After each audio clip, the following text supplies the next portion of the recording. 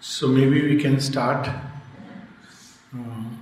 I was told that each speaker has to introduce himself, but I think all of us, we know each other. Okay. Okay, so basically, my name is Alok, and my background is I'm a doctor who has specialized in psychiatry, and I worked in the Indian Air Force for 21 years, then took premature retirement, and last another nearly 18 years I am in the Sri Aurobindo Ashram, Pondicherry. I am part of the ashram as well as society, and also in the larger Mothers family all over the world.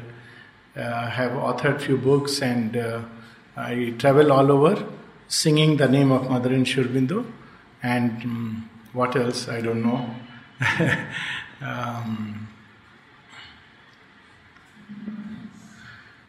And I feel that we are all connected in a common aspiration. And the aspiration is that this world should become a beautiful place. I think that's the least that we can hope for, and perhaps that's the most we can hope for, because it's a long journey. That's why we all are here, all over the world. Our means may be different, our understanding is different, but we all want this world to be a better place, isn't it? If we are very satisfied with things as they are, then there is nothing else to do, nothing more to do.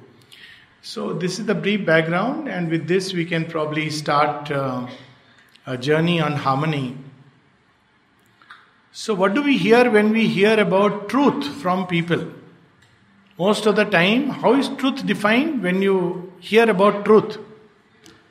What do people say? Truth is bitter, that's right.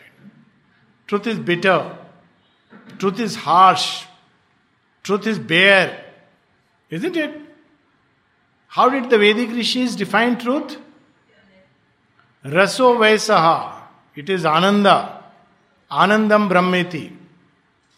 The mother defines truth, not defines, but she mentions in one of her messages, truth is supreme harmony and supreme delight. So there is a big gap between our perception of truth and the reality. And the reason is we see truth as something which is isolated, like the top summit of a mountain, or like a sun shining out there in the sky. But the mountain summits are connected with the deepest parts of earth, and the sun, though shining in its lone splendor in the sky, embraces not only earth but all the planets all around it. So, first thing that we must understand is harmony is not something simple like, quarrel between two human beings. Of course, it's about that, or communal harmony, or this harmony. Harmony in its widest sense. In fact, Mother goes on to say, harmony and beauty are two most important aspects of the new creation. And then she adds, perhaps the greatest and most important. And she says, I love whatever creates harmony, whatever is harmonious. She loves it. So she is carrying creation towards harmony. So this is the background of what harmony is. So where does the journey of harmony start with? Any wild guesses? How do we start? How does it start in nature? Sri Aurobindo speaks of harmony as the fundamental problem of existence is the problem of harmony. And then he says something very interesting. How does harmony start with? By it's just the very opposite. He says all problems start with the perception of a discord. It starts like that. And the instinct of a secret harmony and unity in things. There is always within something like a secret sense of unity. Look at a plant, each leaf is different. In the same plant, same tree, no two leaves are the same, like our fingerprints. And yet, the whole plant, the whole tree has a sense of oneness within.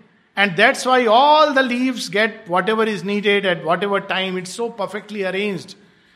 So there is an instinct of harmony and unity within us, And that is why we cannot live forever in discord.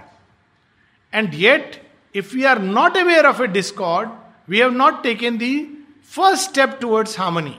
What does it mean? It means that, you see, because of this fundamental perception of harmony, people try to somehow harmonize.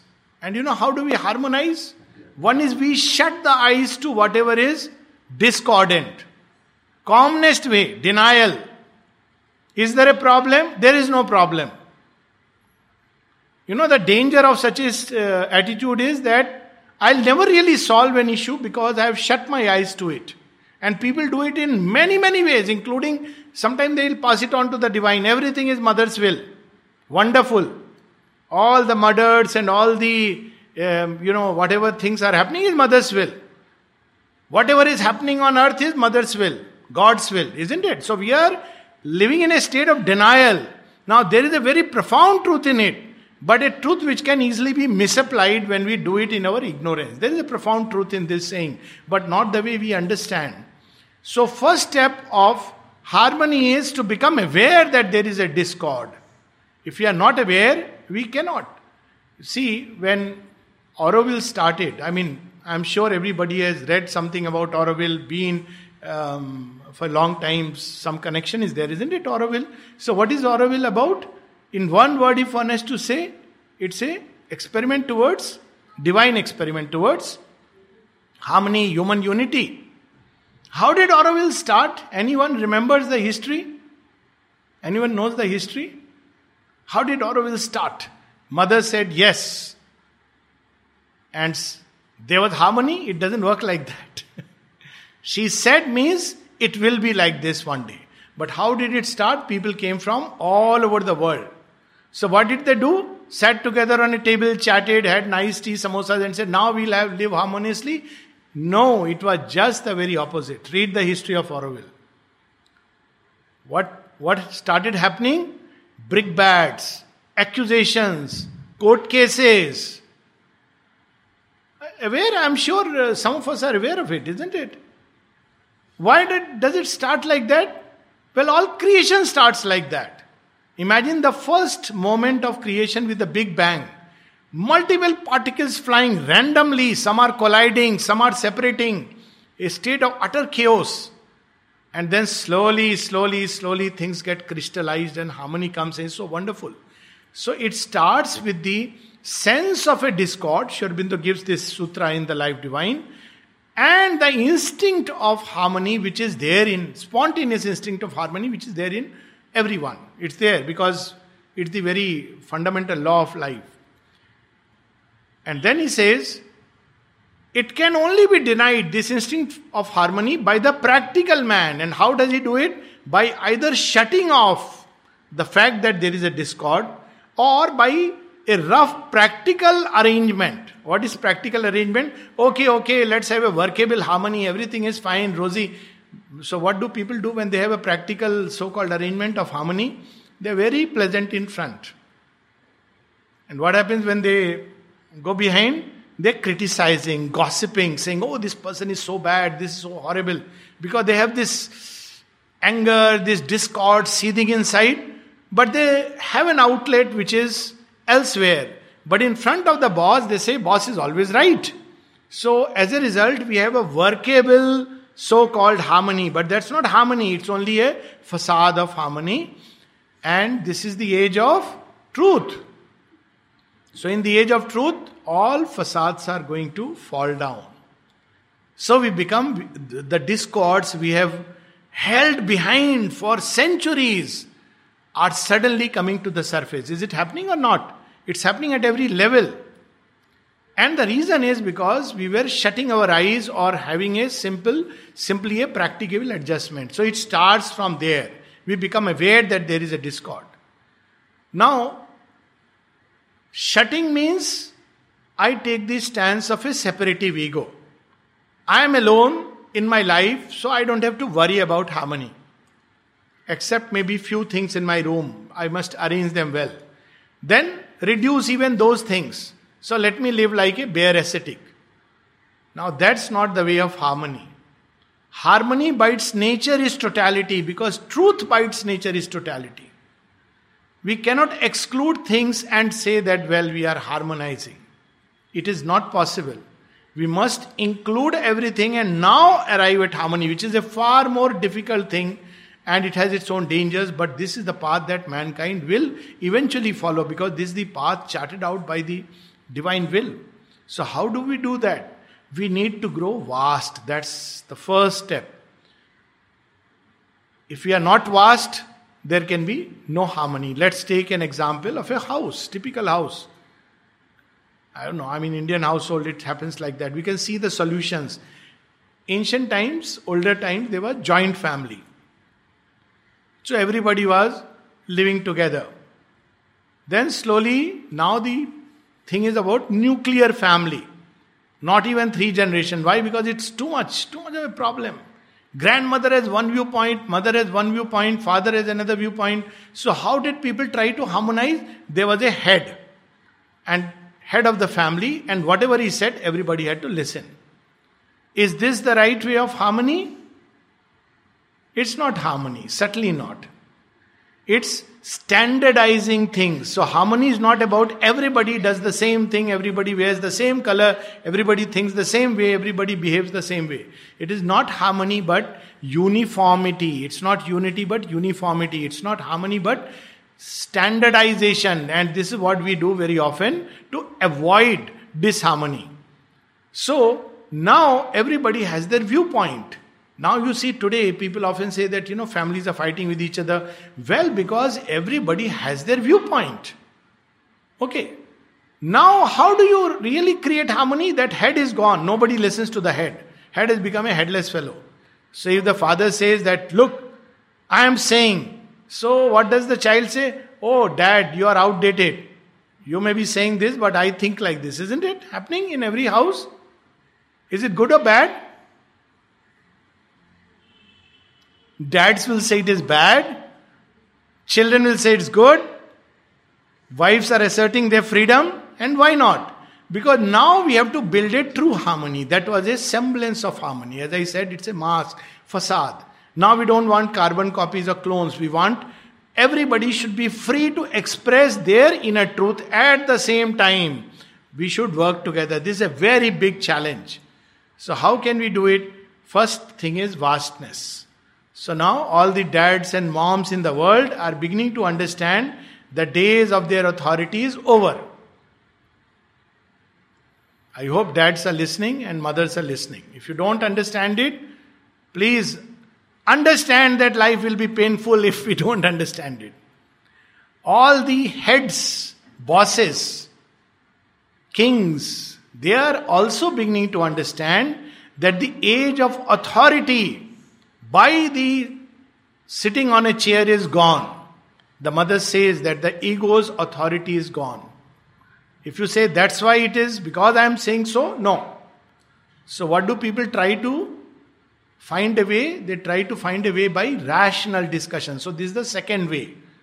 They try to grow vast and try to rationally discuss a thing. But reason, as we know, is a very tricky thing. Reason is like the lawyer. You pay money to the lawyer, he is fighting from this side. You pay more money, he will fight from the other side. Equally convincing. Isn't it? Law is like that. You can equally convince the judge because the same data, the same facts can be taken this way or that way.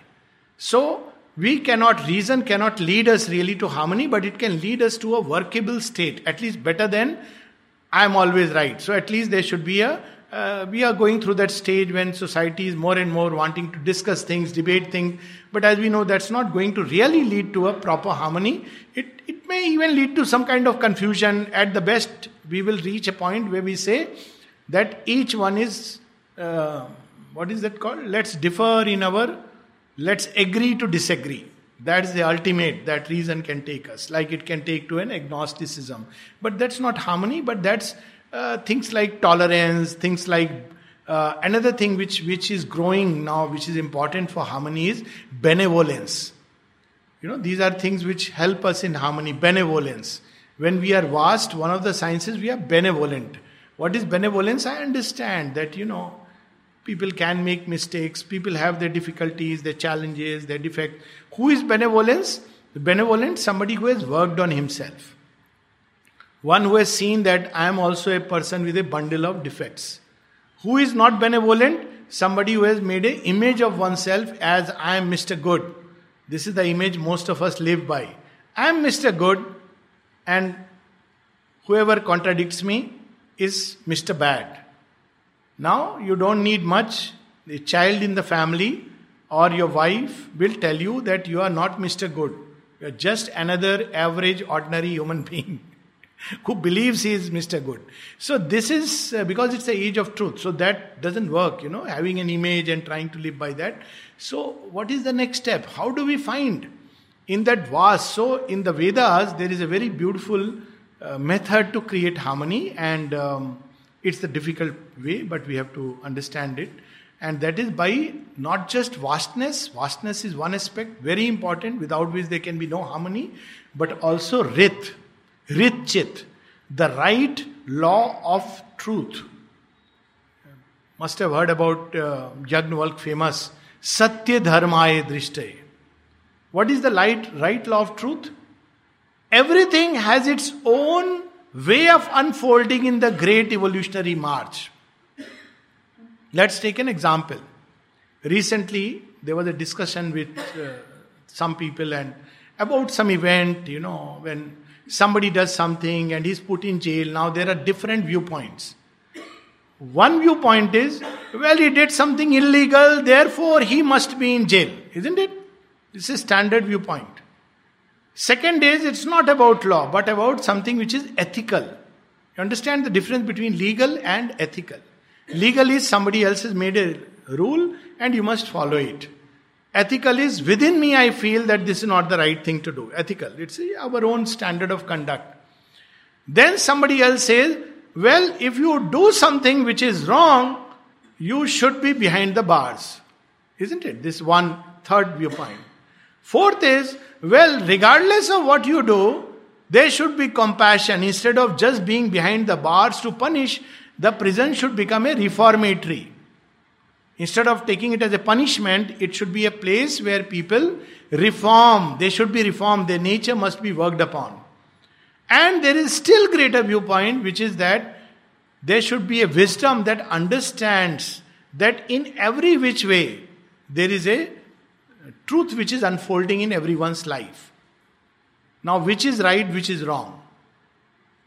How will we decide whether compassion is better or justice is better? Any thoughts on this? Which is better? Mercy and kindness or justice? Which is better? Both can contradict each other, isn't it? Now the beauty is in life, that's what is called Rit Chit. I am coming to that, the true law of things. It's not that this is right or that is wrong. Depending on our level of evolution, a thing turns out to be right. When our level of evolution changes, the same thing turns out to be wrong. So there is no absolute right or wrong, but that doesn't mean there is no workable right and wrong. For each one, depending upon his stage of evolution, there has to be a unfolding of the law.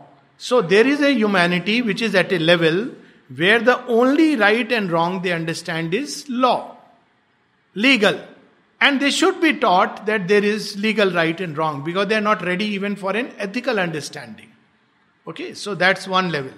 But for somebody else, they say, no, I don't believe in law, but ethically I believe. That doesn't mean that if you break the law, you won't be punished. You may be punished. But I'm talking of that, the truth law, the true law of things. Then for somebody else, it may be right or wrong. Now all these people, reward and punishment. For somebody else, it is compassion. For somebody else, it is wisdom and oneness. The thing is that for each one, what is important is to live by the truth in its unfolding within that person. Now that is the important part. That's why we see in the Gita, what does Shri Krishna tell us? Swabhava, swadharma, niyata, karma. Otherwise there will be confusion. Arjuna wanted to take sannyas and Shri Krishna stopped him. Supposing there was somebody with the consciousness of Buddha in that battlefield and he asked Shri Krishna, What is this war? What is this suffering? All my life I have fought wars. Oh Krishna, I can fight another, doesn't matter. But I am wondering, I am questioning life, I am questioning the basis of creation, I am questioning this bloodshed, this meaningless violence. What would Krishna have advised? Would he have advised, no Buddha, you are a king, take the bow and shoot the arrow? Or he would have said, yes, Buddha, Gautama, Sakya Muni, these are the fundamental questions. Go and meditate upon them. There will be some instrument which will fight the war because it's needed. Sri Aurobindo speaks of this, by the way, in Essays on the Gita. What would Sri Krishna would have advised to Sri Ramakrishna? Go back, teach Sanskrit or vernacular in school? Complete your studies, do your graduation, look after your parents? What do we feel instinctively? Would that have been the advice of Sri Krishna to Sri Ramakrishna? Yes? Any answers? So you see, understanding the Gita. Gita is given to a man and look at his questions. He doesn't want to fight. Why? Because he is attached to family. He has fought all the wars. Today he says, oh, my family members. So therefore you must fight, but fight based on dharma. Because that's your instinct, your nature. Now what happens in nature, as we see outside, there is spontaneous harmony because everybody acts according to their nature. So a tiger kills a deer. Do we say it is illegal, immoral? We don't say that. There is even a beauty if you watch it. The deer running here, there, and the tiger trying and then running and then leap, missing or finding. It's beauty. Harmony is always one with beauty. Even when you see a cobra raised hood and, going around, there is something very different about that whole movement. But if human beings do that, chasing a man and killing him like a tiger, it will be not beautiful, it will be ugly. Why is it so? Because human beings have to discover, this is not the human law of things. So first thing necessary for harmony is to discover the law of truth within. For each one it is different. It's not that there is a universal thing. For each one there is a different law of truth. Swadharma, that's why, and I'm not getting into it because that's a subject in its own right. And based on that I act. What if others are unhappy because of it? Still I must follow my Swadharma. If I don't do it, I will be the cause of disharmony in the world. You see, there are people who want to make others happy. I think this is the silliest thing one can ever try in this world. Stupidest thing, isn't it? Try it sometimes, making others happy. Do you think that one can ever make anybody happy? Never. So, you live by your truth. You should not try to deliberately harm someone or hurt someone because that's not the human law of things. We are not predators. We are humans. So human beings are meant to consciously evolve. And if we live like a beast and an animal, we don't evolve. That's the thing. We have to discriminate. That's what is given to us, a discriminating intelligence. We have to make conscious choices. This is the law of humanity. We must choose and go through the consequences. Now, when we start living by our truth, the strange part is harmony begins to develop in everything that is around. In nature, there is an instinct of the law of truth for each animal. But for human beings, we have lost. Why? Because the mind, one is because of the need for individualization. And the mind creates the sense of individuality. So mind cuts us off from the totality of things. In nature, there is an instinct for, when an animal gets injured, what does it do? Nobody teaches, go to this plant, consult this veterinary doctor. No. It knows how to heal itself. But we have lost it. So we have to once again regain it through another means, another mechanism. And the first thing for that is to discover our own law of truth. Where do we find it? We find it in the depths of our own being. So the first step to really creating harmony is to come out of all these identities which are separating us, dividing us, creating confusion, conflict, all the roles. I am somebody's son, somebody's father, somebody's husband, somebody's wife, somebody's sister. These are all social conventions needed at a certain stage. They don't hold a truth at another stage of evolution. So who am I then? This is the great discovery. Well, the mother speaks of discovering the psychic principle within us. That is the first important thing. And then that will tell us what is it that I am meant to do. And we should do it without fuss, without vain modesty. And we don't need to fight with people for it. There is an example of the river as it flows. It doesn't fight with the rocks. It just flows, finds its way. And slowly it reaches where it has to reach. When it reaches, the rock finds its place in the river. But what do? We start fighting my viewpoint versus your viewpoint. First thing is this psychic, which is most important. Really speaking, without that we cannot understand beauty, we cannot understand harmony. One of the things that psychic does, it also spontaneously, it is the one part in us through which we can enter into the universal. Now we are all sitting here. All of us have come from different places, I am sure, isn't it? What is our identity here when we sit here? We are either seekers, we are either devotees, we are either, some of us as child of the mother. What happens when we go back to our home place? I am a Tamilian, I am a North Indian, I am a Punjabi, I am a surname. Isn't it? This happens. These false identities come and they come in the way. I belong to this family, prized family. So I forget myself and the result is more and more struggle. But when we are here, do we not feel it is one family? Spontaneously. Nobody, we don't know each other's name. It's not necessary. We feel it's one family. We can smile. When I entered, some of us smiled at each other. How? It's not about knowing externally. It's because the seed of harmony which is here, in that we meet. So there is a ground of harmony within us. We must understand the mind cannot create harmony. The heart can. Harmony, beauty, delight. The key to all three is love.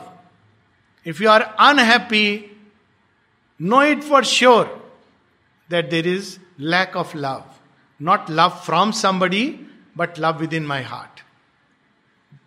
If there is lack of harmony, there is lack of love. This is the key. And where is the storehouse of love? It is right here in the psychic.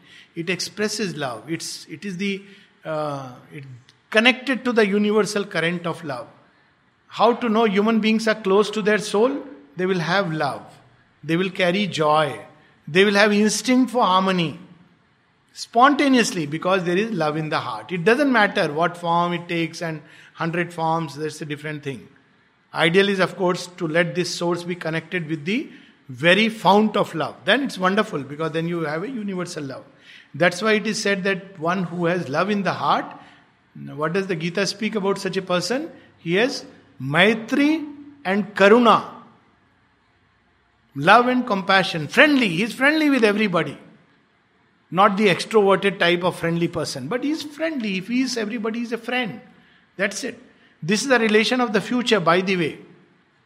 That children will connect, children of the future will not connect with each other as dad, mom. That age of mind with its structure is gone. Husband, wife, fixed roles gone.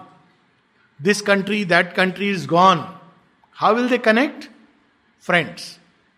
But instead of Facebook friends, they will be soulful friends. But this is one of the means that people are cutting across boundaries. Isn't it? Isn't that the best relationship? Try ever doing it in life, half problems will be solved. But the moment, how does the mind try it? Artificially. Now from today you are somebody's wife. So that comes with a big baggage. So there is a privilege and a baggage. So if you are a wife, you can have my, you also can have another debit card to my account. And it's strange, some people are very happy and satisfied with it. But what they have bartered is something else. So that you will have. But in the bargain, you have to listen to whatever I say. I am the leader, the head of the house. But when friends meet, it's not important. Do they say that clone my debit card? No. When they go to a hotel or a restaurant, they decide, okay, today you pay, it's okay. Tomorrow I'll pay. It's something, there's no calculation, there's no bargain, there's no expectation, there's no commitment. And yet there is a deep bond. Ever met your old time friends and see the spontaneous happiness? Whereas every time you are seeing the same people in your family and you are wondering, when will I get free? When will I get free? Strange, no? It's a paradoxical truth. Because friendship is of that nature where the ego is at its least. Whereas in all other relation, ego comes. So if psychic is the one which generates harmony, ego is the one which spoils harmony. So this is one way to go deep within, to discover the psychic. It's a whole yoga. And again, we are not touching on that. Another way is to widen the mind. Widen the understanding to a point where everything is seen in its own place. Everything has its place in the totality of truth. In Rama's army, everybody has their place. Even that little squirrel has its place. Nobody is like, you don't have a place. No, everything. So, if we understand that everything in this world has its own place, its own right to exist, its own way of life, as long as, and that's what is important, it does not impose its way of life upon others. That's important, because then we will disturb the whole harmony. Hitler has its own place, but if Hitler says that the whole world should think like me, a person in Syria has his own place, but if he says the whole world should be a caliphate, no, that's not acceptable because it disturbs the collective harmony. So even wars can become a part of building harmony.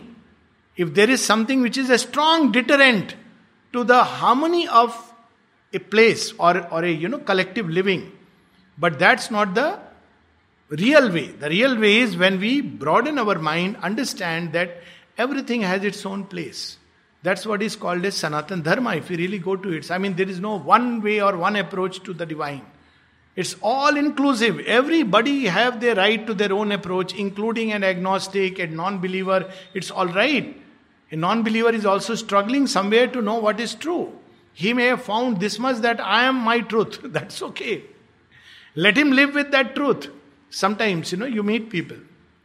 So someone once on an email exchange, he must have heard somewhere that doctor believes in God, he gives talks and all.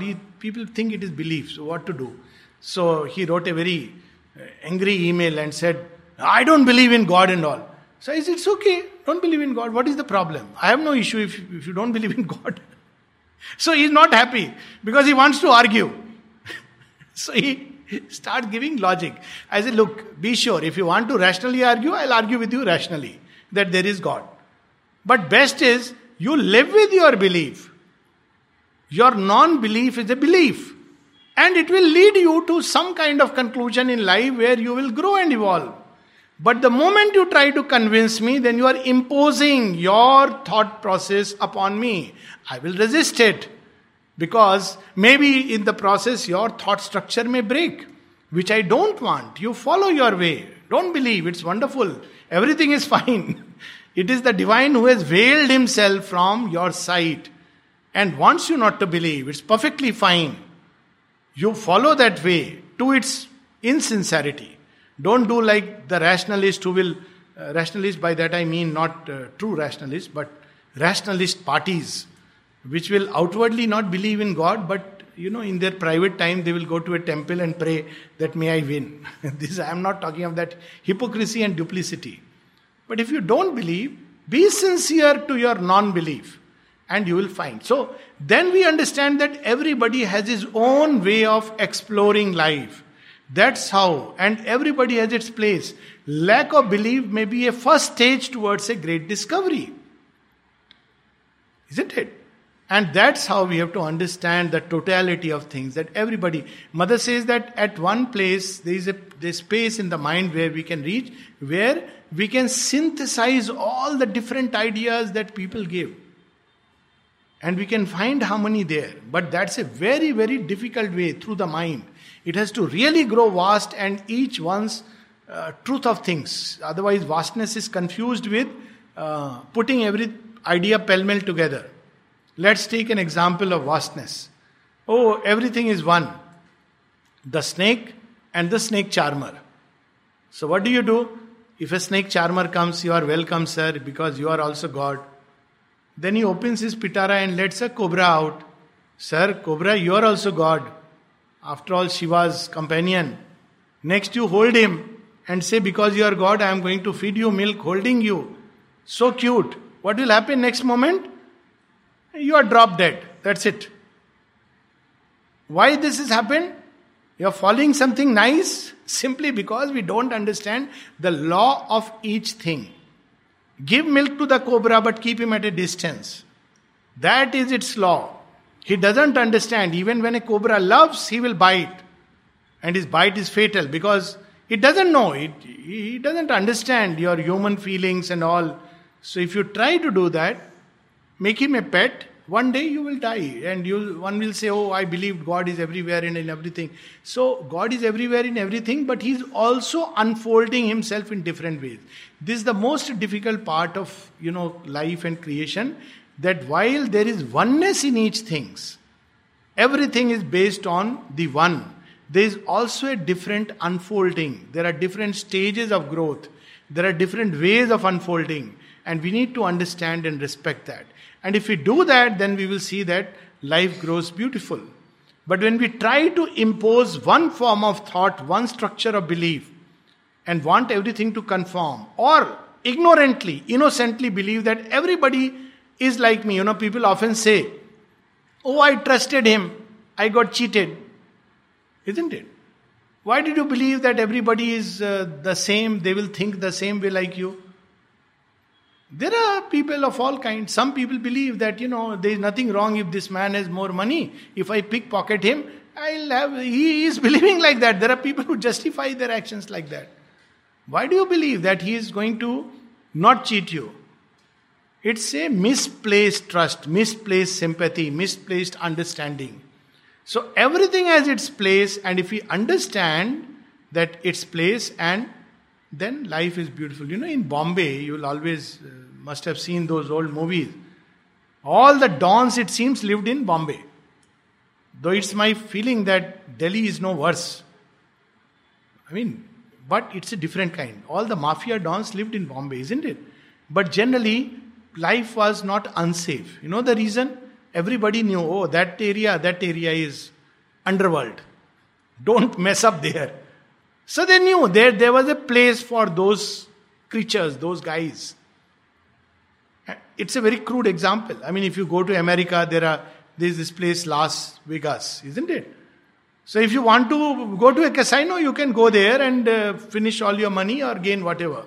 You don't expect their, beauty and divinity and all that. It's of a very crude kind. Otherwise, it's there. People go there who want to go there. And you can go to some other beautiful space which you love. You can go on Big Sur and have a drive on California. Or you go to a beautiful place, Woodstock, where Swami Vivekananda meditated. Or go to one of these Sri Aurobindo centers. Some of them are so beautiful, relic center. Okay, so this is where we must understand my own Swadharma. At the same time, what each one is unfolding in their own way. And that's where we must understand that we experience a lot of pull and push from people.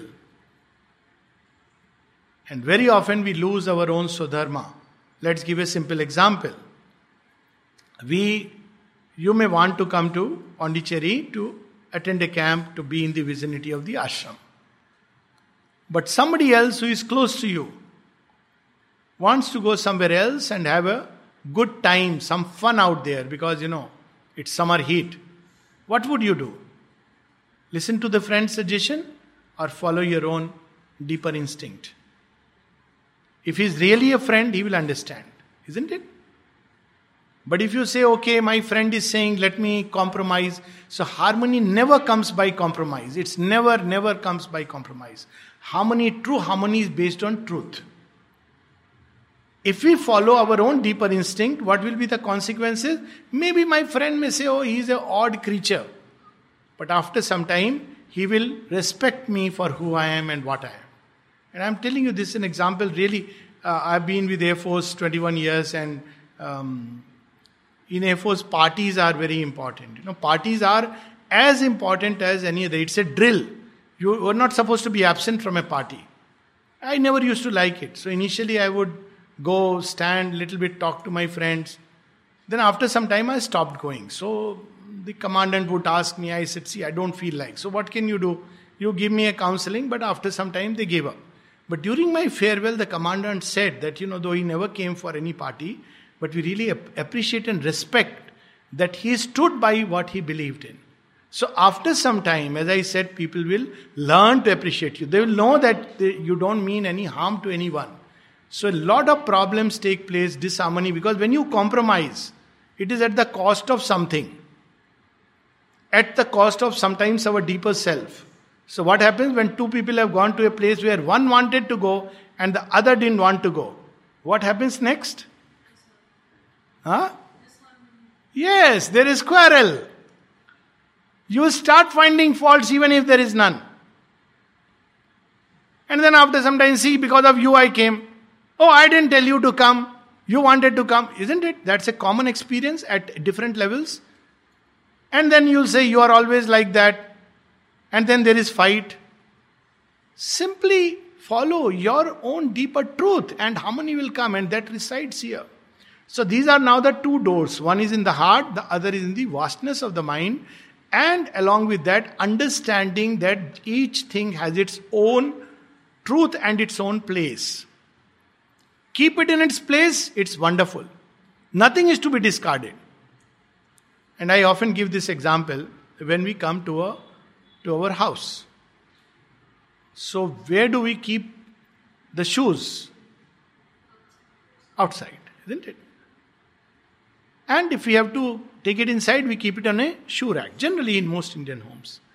In a shoe rack, supposing there is a big almirah in which there is a place for shoes, place for dress, place for books. Where will you keep the shoes and where will you keep the books? Which shelf? Isn't it obvious? Will you keep the shoes on the top shelf and the books below? It will jar. It just doesn't go. Why it doesn't go? It violates this law of harmony. There is a place for the shoes. Keep it nicely clean there. There is a place for the books. And if you really look at it another way, the perfect example of how to create harmony is within the human body. This is the place for thought. At the highest. When human beings are not driven by thought but driven by instinct and impulses and passions. Where are they driven by? The stomach.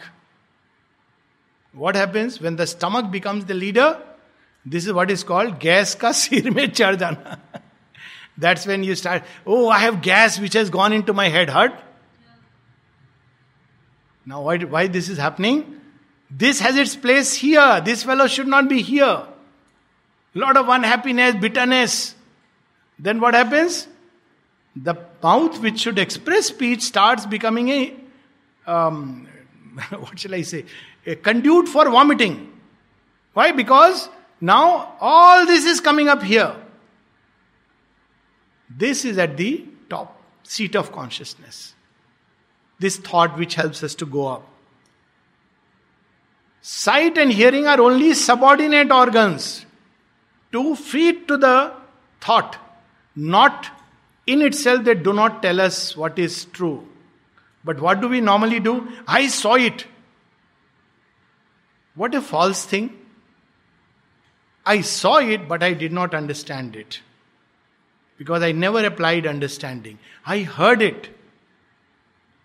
I heard somebody talk about you like this. So what happens in the other person? Oh, is it? He is also hearing. Now it is already third party hearing. He passes on it with more mirch masala. Oh, X spoke about me like this. I will see, let my time comes. What has happened? Eyes and ears have become boss. And the thought has become down below. Then you have the mouth. The instrument to take in and the instrument for expression. So before we eat, thought, eyes hearing, all this should be in place. But our mouth is driven again by the belly. Okay. So again we have the problem because there is an imbalance. But what is the center? This is the highest seat of consciousness is the brain and thought. And which is the center from where everything emerges, seat of dynamism, it is here. Heart, will, love. So we must align ourselves to the will within us and the will within creation. If we are aligned with the will within creation, we are safe, world is safe, and there will be harmony and beauty. If we are not aligned with it, sooner or later there will be disintegration. If one part in the body takes precedence over others, what happens? Heard of a disease called cancer? Of course. What happens in cancer? One group of cells becomes so important to themselves. They start saying, we are the boss, we don't care. We will multiply and finish all other cells. So what happens in the end? They also die. They don't understand that their survival depends upon the body. Isn't it? So that's what happens. You must be hearing about all this coronavirus. So why do after a time all the virus, they come as an epidemic, then they finish off? You know why? Because they feed upon the body, not realizing if you drop the body, the virus also dies. It has no other way unless it spreads. So this is the strange thing. So by few months, human beings develop immunity, bounce back, and the virus vanishes. This is what happens. So when one part of the body becomes too prominent, there is disharmony. Whereas if all are working in doing their own place, their own function, everything is perfect. So what decides where is the central point from where all of them continue to perform? It's the will within. The seat is in the heart. So we must spend time to find out what is the will within me. What is the will within creation? Now we are fortunate, Sri Aurobindo has told us the will is for manifestation of the divine. We know it now mentally at least. But otherwise, if we don't align ourselves with the will, however mighty we may be, one day we will meet the same fate like Duryodhana, like Ravana, like Kansa, and many, like Hitler in our own times, like Stalin. They came and went away.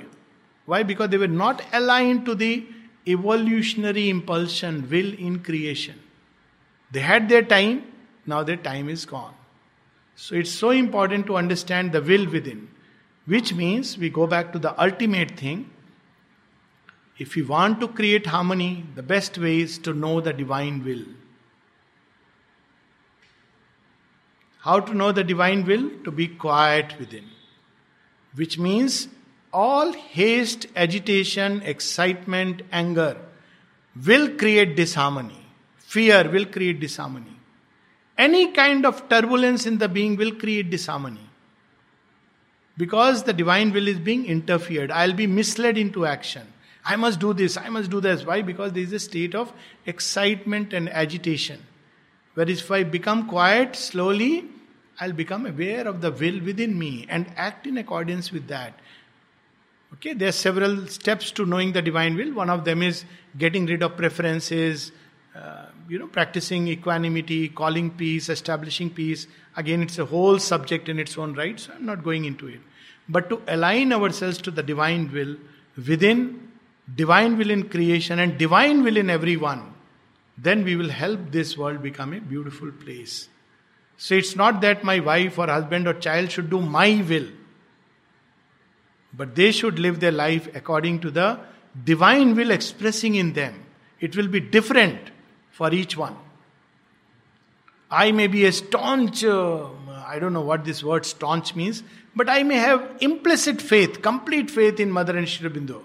But it's quite likely that my wife may be an agnostic. Perfectly fine. My son may believe something else. In reason, it's perfectly fine. Because that is the stage at which they are going through. And if we understand just this simple thing, there'll be no more quarrels. Quarrels is something which is completely and, just the opposite of what the divine wants in this world.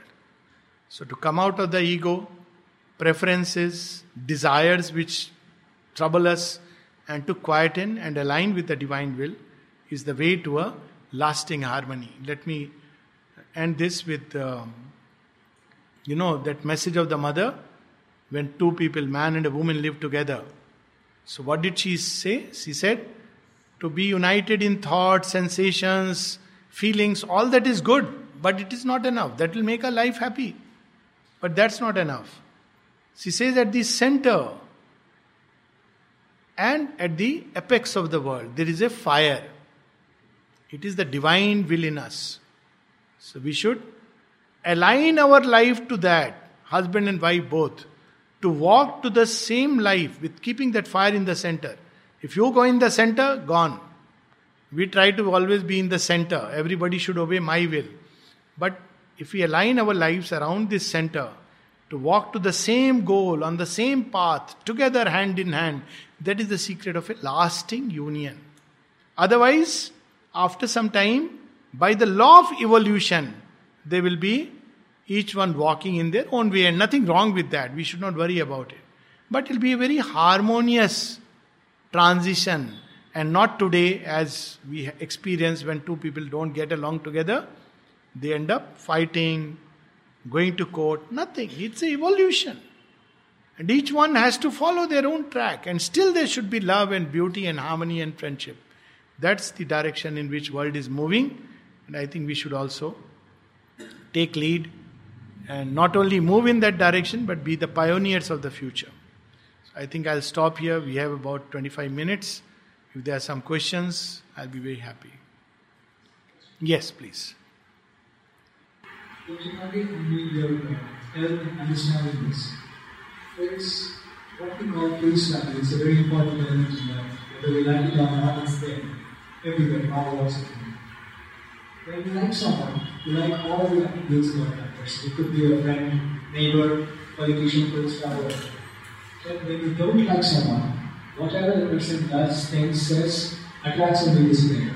Is this happening because of the internal marketing that we have done between I like this, I like that? Or is it happening because of the kind of vibration the other person is emitting? Yes, it's a good question. When we like someone, we like everything. More than like when we love someone. And when we don't like someone, then everything we see is bad. This because we as human beings are largely ego-driven. So we want to perpetuate our own kind. It's instinctive. And it can take a wrong turn when we want others not to be the same kind. That's a turn it can any time take. Ideological wars. People talk about religious wars. They don't know that ideological wars can be much worse. There are people who don't believe in any God but have fought the worst wars and killed many people. So what is important is that we must, it's very obvious that we will have certain alignments. It's perfectly fine that, we'll have certain alignments. But at the same time, we have to understand that different people are aligned differently. And we have to allow that space. That's what ultimately at the end, democracy, whatever we call it. Now the problem comes in a larger unit. What is the dharma of a nation? Here Sri Aurobindo speaks about a national dharma. Now I am taking this into a larger political arena. Now democracy also, because democracy is an instrument, it's a mechanism. And there should be right to dissent, there should be right of different viewpoints. But even those things should be aligned ultimately to the dharma of a nation. Now if you look at India, I'm talking about an Indian context, it will apply to every nation. Now what is the Indian nation's basic dharma? It is based on the Sanatan Dharma and its principles. As you said, there are some core principles. As long as these core things are not violated, there is no issue. Should not be any issue. But if these core principles are violated, then we are, striking at the very fount or soul of a whole human collectivity. And that's when we have to stop. That's what Mahabharata war is about. So, while war, battle, they are not good things. Quarrel, this quarrel is very low level. But war, battle, fights are not good thing. But if something is striking at the very roots of a civilizational approach towards the truth, that's when one has to come together. Now I have changed the scope much more. Then obviously likes and dislikes should not be there. It should never be based on, there are people who are, let us say, who oppose a way of thought, but they are sincere and you can see that there is some truth in their own. They are carrying their own conviction. They are not opposing for the sake of opposing. They believe in what they are doing, and we have to learn to discern. It's like going beyond party. Let's give an example. Somebody may oppose my way of understanding life, yet we are united in the common interest of the country. I am talking of the national interest. Then that is something good. We have to keep that good, because that's the higher synthesis. You may not believe in what I believe in, but you keep that common interest. Minimum. A country has to survive, a nation has to survive. If you strike at its roots, if somebody says, I don't believe in your ideology, and let the nation go to dogs, then that is dangerous, because you have to now stop it. Now, I understand it's a very subtle distinction, but that has to be made. So harmony does not mean, now likes, dislikes, obviously we have to get rid of it, because we have a separative, ego-bound consciousness, and we are, driven by that, and it must go away. But what when we live by the soul truth and the higher ranges? Even then, sometimes you have to fight to allow the way of harmony in the world at large. So that's why we see that when Rama fights, why does he fight?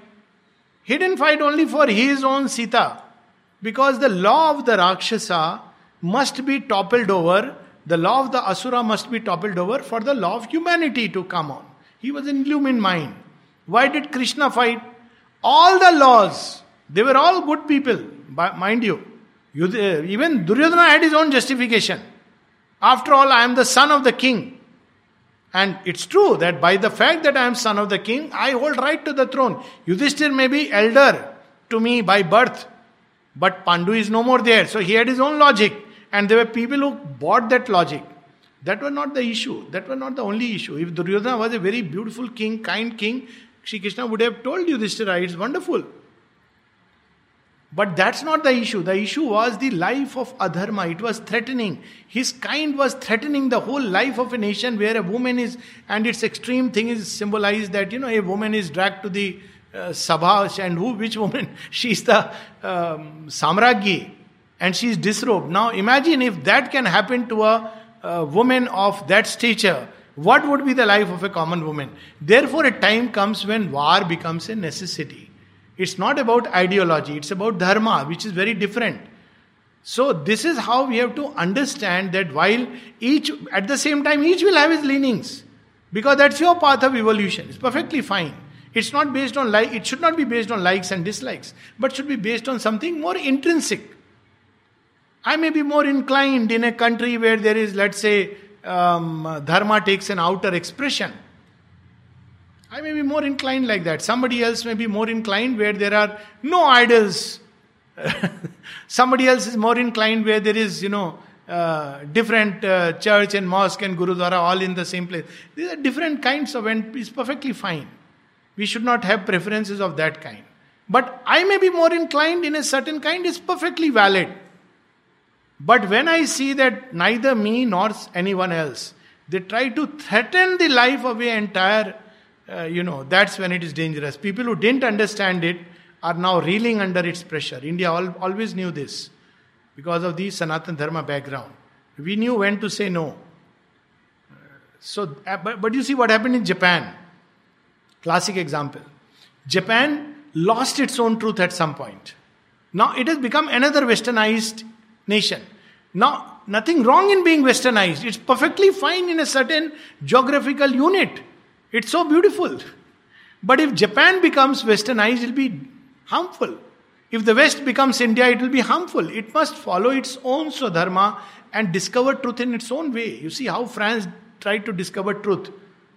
It's wonderful. So each one must understand, every nation, that it has its own truth. And within that core value, as you said, the core value is what? It's in the soul of a nation, just as I am my core value. And for that we must defend, because that's sacred, that's important. That cannot be violated by anybody. And that's what I meant, that we must follow it. And if somebody stops us on the way, just keep moving further. Don't stop because somebody is pulling, dragging. But supposing somebody tries to actually threaten and harm, you will stop him. It is the dharma of that person to stop. Sri Ramakrishna, all of them, Buddha spoke about a war which is done in just self-defense. And Sri Ramakrishna gave a very interesting example. There was a snake who was, every children were scared, and he told the children that, he told the snake, why are you, every time you see a child, you are striking, and some of the children die and they can't play, it's a field. So the snake says, okay, what should I do? Don't do this. So snake said, okay. So after some time when he came, the same sadhu, this Sri Ramakrishna's story, he saw the snake is bleeding and helpless, dying of hunger. He said, what happened to you? He says, I followed what you said. Now everybody is pelting stones because I have become an object of fun for them.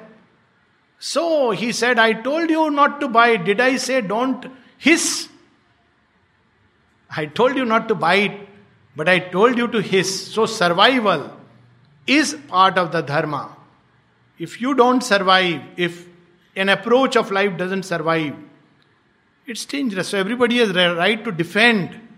But there is a difference between defending my own way or approach and in aggressing and destroying another way of approach.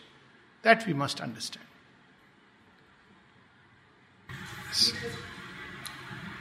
With respect to harmony, should we direct our actions towards long-term perspective or short-term perspective? Sometimes, we're not able to decide. Yes. I will make it a little more clear about long-term and short-term perspective. That's interesting. Supposing I have my goal that I want to realize the divine. But in my house, everybody is against it. I'm giving a practical example. Should I have a short-term perspective that I should try to, maintain a balance and harmony? Or should I leave everybody and go? Exactly. Right, exactly. I got that question. So, first of all, it will depend upon whether I am a Buddha or a Rama. If the urge in me is of a Buddha and a Vivekananda, I must go. That is the way I will create harmony in much later. If the urge is so strong, it will have consequences. Doesn't matter when we follow that path. But if the urge is of a different kind, then we have to slowly move towards our path, and the rest will fall away. For most people, this second one is a safer option. So I must keep following, like Meera, like Vibhishana. But a time will come when automatically all that is, but we don't have to contradict, fight, or listen to everybody. No, certainly not. Then I am not following my deeper urge. Let's say I want to meditate for 2 hours. It's my urge, not as an escape that I want to close my eyes so that my mother-in-law can't call me. Not, but genuinely. I want to visit Pondicherry. My parents don't understand. My in-laws don't understand. Now this urge is sacred.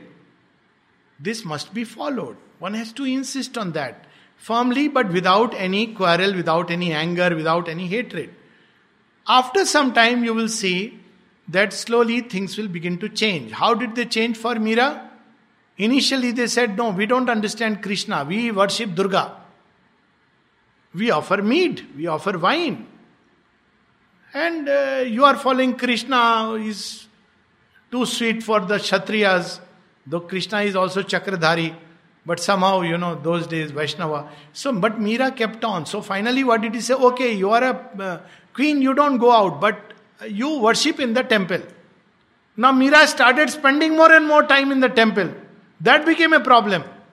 So they found a way that, okay, we'll try to get her killed. We'll say our Bahu died, and that was the way people tried to stop dissent. But a time came when she was outcast from the home. Mira could have taken an attitude, I worshipped you, Krishna, what have you done to me? But Mira said, thank you, Krishna. What I couldn't do myself, you did it for me. Okay? So keep increasing the fire of aspiration while the world outside goes its own way. People will call names, people will say things, they will say she is bad, they will say she is the problem creator, they will say what kind of horrible bahu or wife or whatever she is. But when you follow your own way, then slowly the circumstances will change. And by abruptly changing the circumstances, when we try to do it, we must be sure whether we are a Vivekananda or a Buddha. It will create problems, because when we suddenly cut, we don't know whether it's only because of my urge for truth seeking or because I am unhappy in my life. Then it will create repercussions, and even when we go somewhere, we will see the same problems pursuing us. So allow evolution in its natural course, but intensifying it from within, not outside. Then you will find that all the things that are coming in the way will slowly go away. And everybody who has walked the path can testify to this. They will drop off. Keep intensifying it inside, regardless of what people call or say. Yes, please. Yes, sir. I'm a doctor, like a retired surgeon. Yes. What we face different from here. Suppose we diagnose cancer. So we tell the patient immediately to home schedule. Some patients accept it, got cancer. Doctor trying to do whatever you want to do. Some who are very angry have been diagnosed early or don't within the doctor. Some people would like to see the social events. They save money, what happened to the family. I have seen quite a few people accept it completely peacefully. Some patients don't accept it. What I'm trying to ask you is, you're very, very, very experienced man. What do you find when the patient doesn't accept the way you speak, or the way you give treatment, the way methods of treatment? All right. So it's about when I am just broadening the scope of a terminally ill person, but though cancer is not exactly terminally ill, it could be treated, it may not be. But let's speak of a situation where one is confronted with the enigma of a possible death as a very, very large possibility in front, staring in front. And he is not accepting, and he is angry at the whole thing and feeling frustrated, or, all kinds of things are happening. Now, invariably, as I said, one of the things that releases all this is vastness. So in India, fortunately, we have a vast framework. Actually everywhere, but in different ways. So in India, we have this background of the, many births. We move on a very large scale. Journey is not going on in one life. This is one part.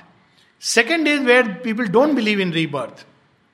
They believe that there is something vaster and greater. So there is something vaster and greater, call it God, Allah, doesn't matter. So, you understand that this life is, depending on the stage of evolution, as I said, is a transient life. There is a greater eternal life out there. I'm not saying which one is the better or truer or higher. But right now, depending on the patient's belief systems. At the same time, supposing the patient is confronted with a insolvable riddle, doesn't believe in anything. So there I would say that, see, it may be few days, few months, few years, who knows, few weeks, few years. Now you have got to make a choice. You can live with unhappiness, or you can live with peace and joy. And those who are destined can make use of weeks and months to hasten the progress they wanted to make. So I often ask people, what is it that you wanted to do which you didn't do in your life? Maybe learn music. I'm giving you a real life example. Learn music. Now what happens? It's not just about mind diverting. It's about releasing the joy in your being. Most of us, you see, if we go deeper into the roots of these illnesses, we have not lived our own life. There is deep within something like a death wish. But when it happens, we are torn up because there is a life instinct in everyone. Live the life that you have wanted to live. That's when, this thing that they want to attend social events. Doesn't matter, but something which gives you deep joy and you feel you have not done. People who believe in rebirth, I tell them, Imagine what kind of life you want for the future. Think about what you would want to do, where you would like to be as a child. It's fascinating. I have seen people change. Somebody who believes in God and has given his life to yoga. So I tell them, and that's something real. I've seen several times in the ashram context. Look here, we don't know. We can't give prognosis like that day. But subtly, we must understand one thing, that the body is not everything. Now you have a choice to make. If you wish, these few days, weeks, moments, months, we don't know, you can intensify your progress so that you may cross 10 lifetimes in those span of few days. Because death is a moment of intense crisis. It's by itself a moment of concentration where we face the most existential crisis before us. Because most of us are identified with the body, and when the body is going to pieces, like everything is over. And I've actually seen people end up in a stage where they're constantly calling on the divine, and they pass away in a state of inner beatitude regardless of what's happening to the body. So depending upon the person, his temperament, his predilection, his own tendencies, I would say that. But one thing is important, to turn the mind away from the illness by whatever means. If you can't do any of this, watch a movie. At least don't brood over cancer, it's not going to help. There are many other mechanisms that people use, but that will be a vast area. But this is just the minimum. So anything else? Otherwise we can maybe stop, or one last question maybe we can take. Yes. Okay. Second last. Then you can, You were mentioning the privilege and the baggage comes together. And you also mentioned that we should not be driven by privileges and baggages, yes. should not be compromising as well as we having with this family. So because it comes together in situations, should I actually get rid of the privilege so that my baggage goes off? Absolutely. If you hold to the privilege, the baggage is tied. But it's very difficult. It means, as I said, no more preferences. It means clarity about my goal. Absolutely true. That's why in today's times you will see nature has created, evolution has created in such a way that every woman now is independent or moving in that direction. So I keep telling every woman, be financially independent. It's important. If you are dependent upon your husband or in-laws or whatever, this especially applies to women. I mean, you can't be free. You will be tied to bonds.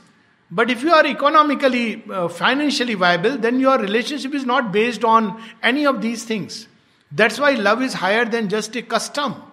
Because love is not dependent on your looks and this and voice and your degrees, but on something more intrinsic. It may be, a mistake of love. Doesn't matter.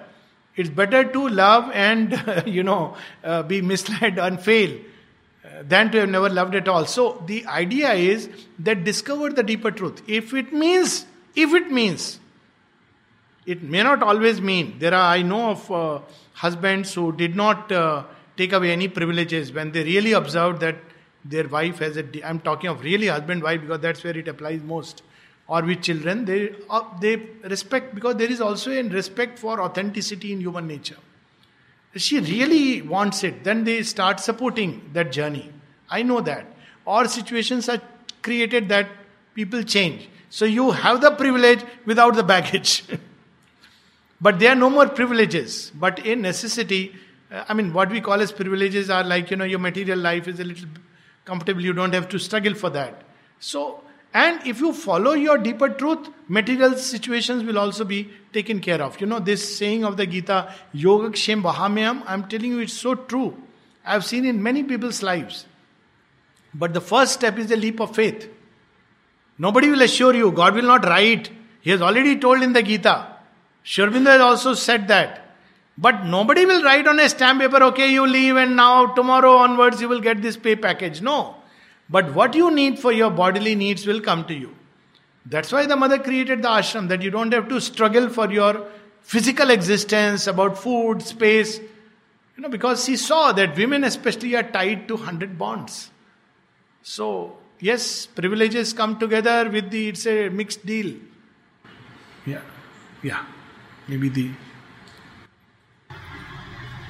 For me, the beautiful takeaway is when you said you have to look internally and see whether you are Vivekananda or you are. Yes.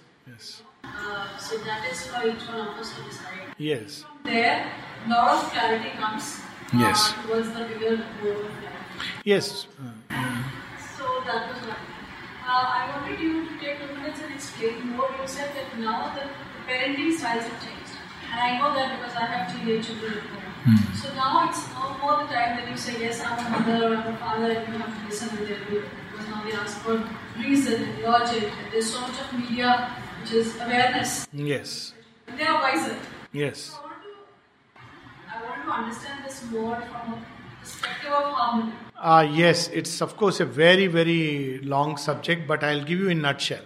First of all, as you have said, partly you have answered it by saying each one has his own law of evolution and we have to figure out. As you said, whether we are a Vivekananda, a Buddha, or we are Rama and Shri Krishna. Some carry the world together. It's their way. We cannot imitate. It should not be somebody else's way. It should be the way from within. Something similar, first step is to understand that our children must evolve in their own ways. They are not meant to be copies because evolution is an accelerated mode. When children are replicas of parents, that means they are being cloned.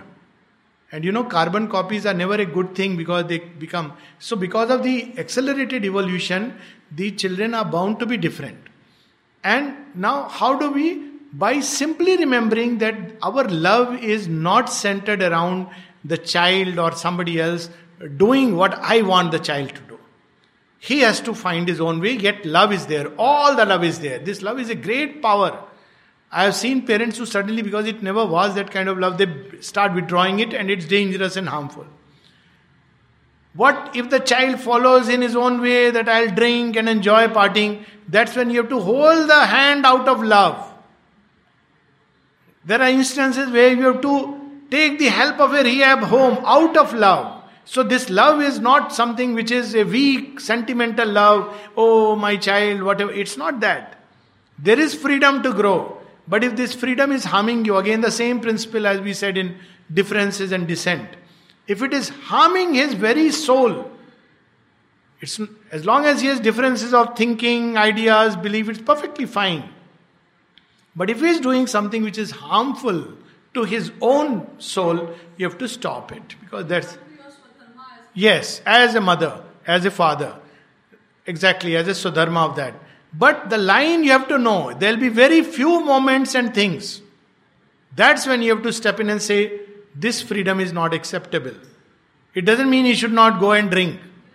But if he is taking to a life of alcoholism and going to ruin his life, yes, by all means, you have to stop because it's going. So that's where we have to do a subtle surgery. We are like the difference between, we are surgeons, as Sir has rightly said, not butchers who cut away the body part forcefully. You have to remove the part which is diseased, but keep the health intact. So that's the challenge. This is in a nutshell, otherwise a long subject. Okay, so thank you so much and it's been wonderful. Let's all live in harmony and grow towards higher harmony. Not the harmony of acceptance, mere tolerance and, compromises. That's not harmony, but the harmony that is one with truth.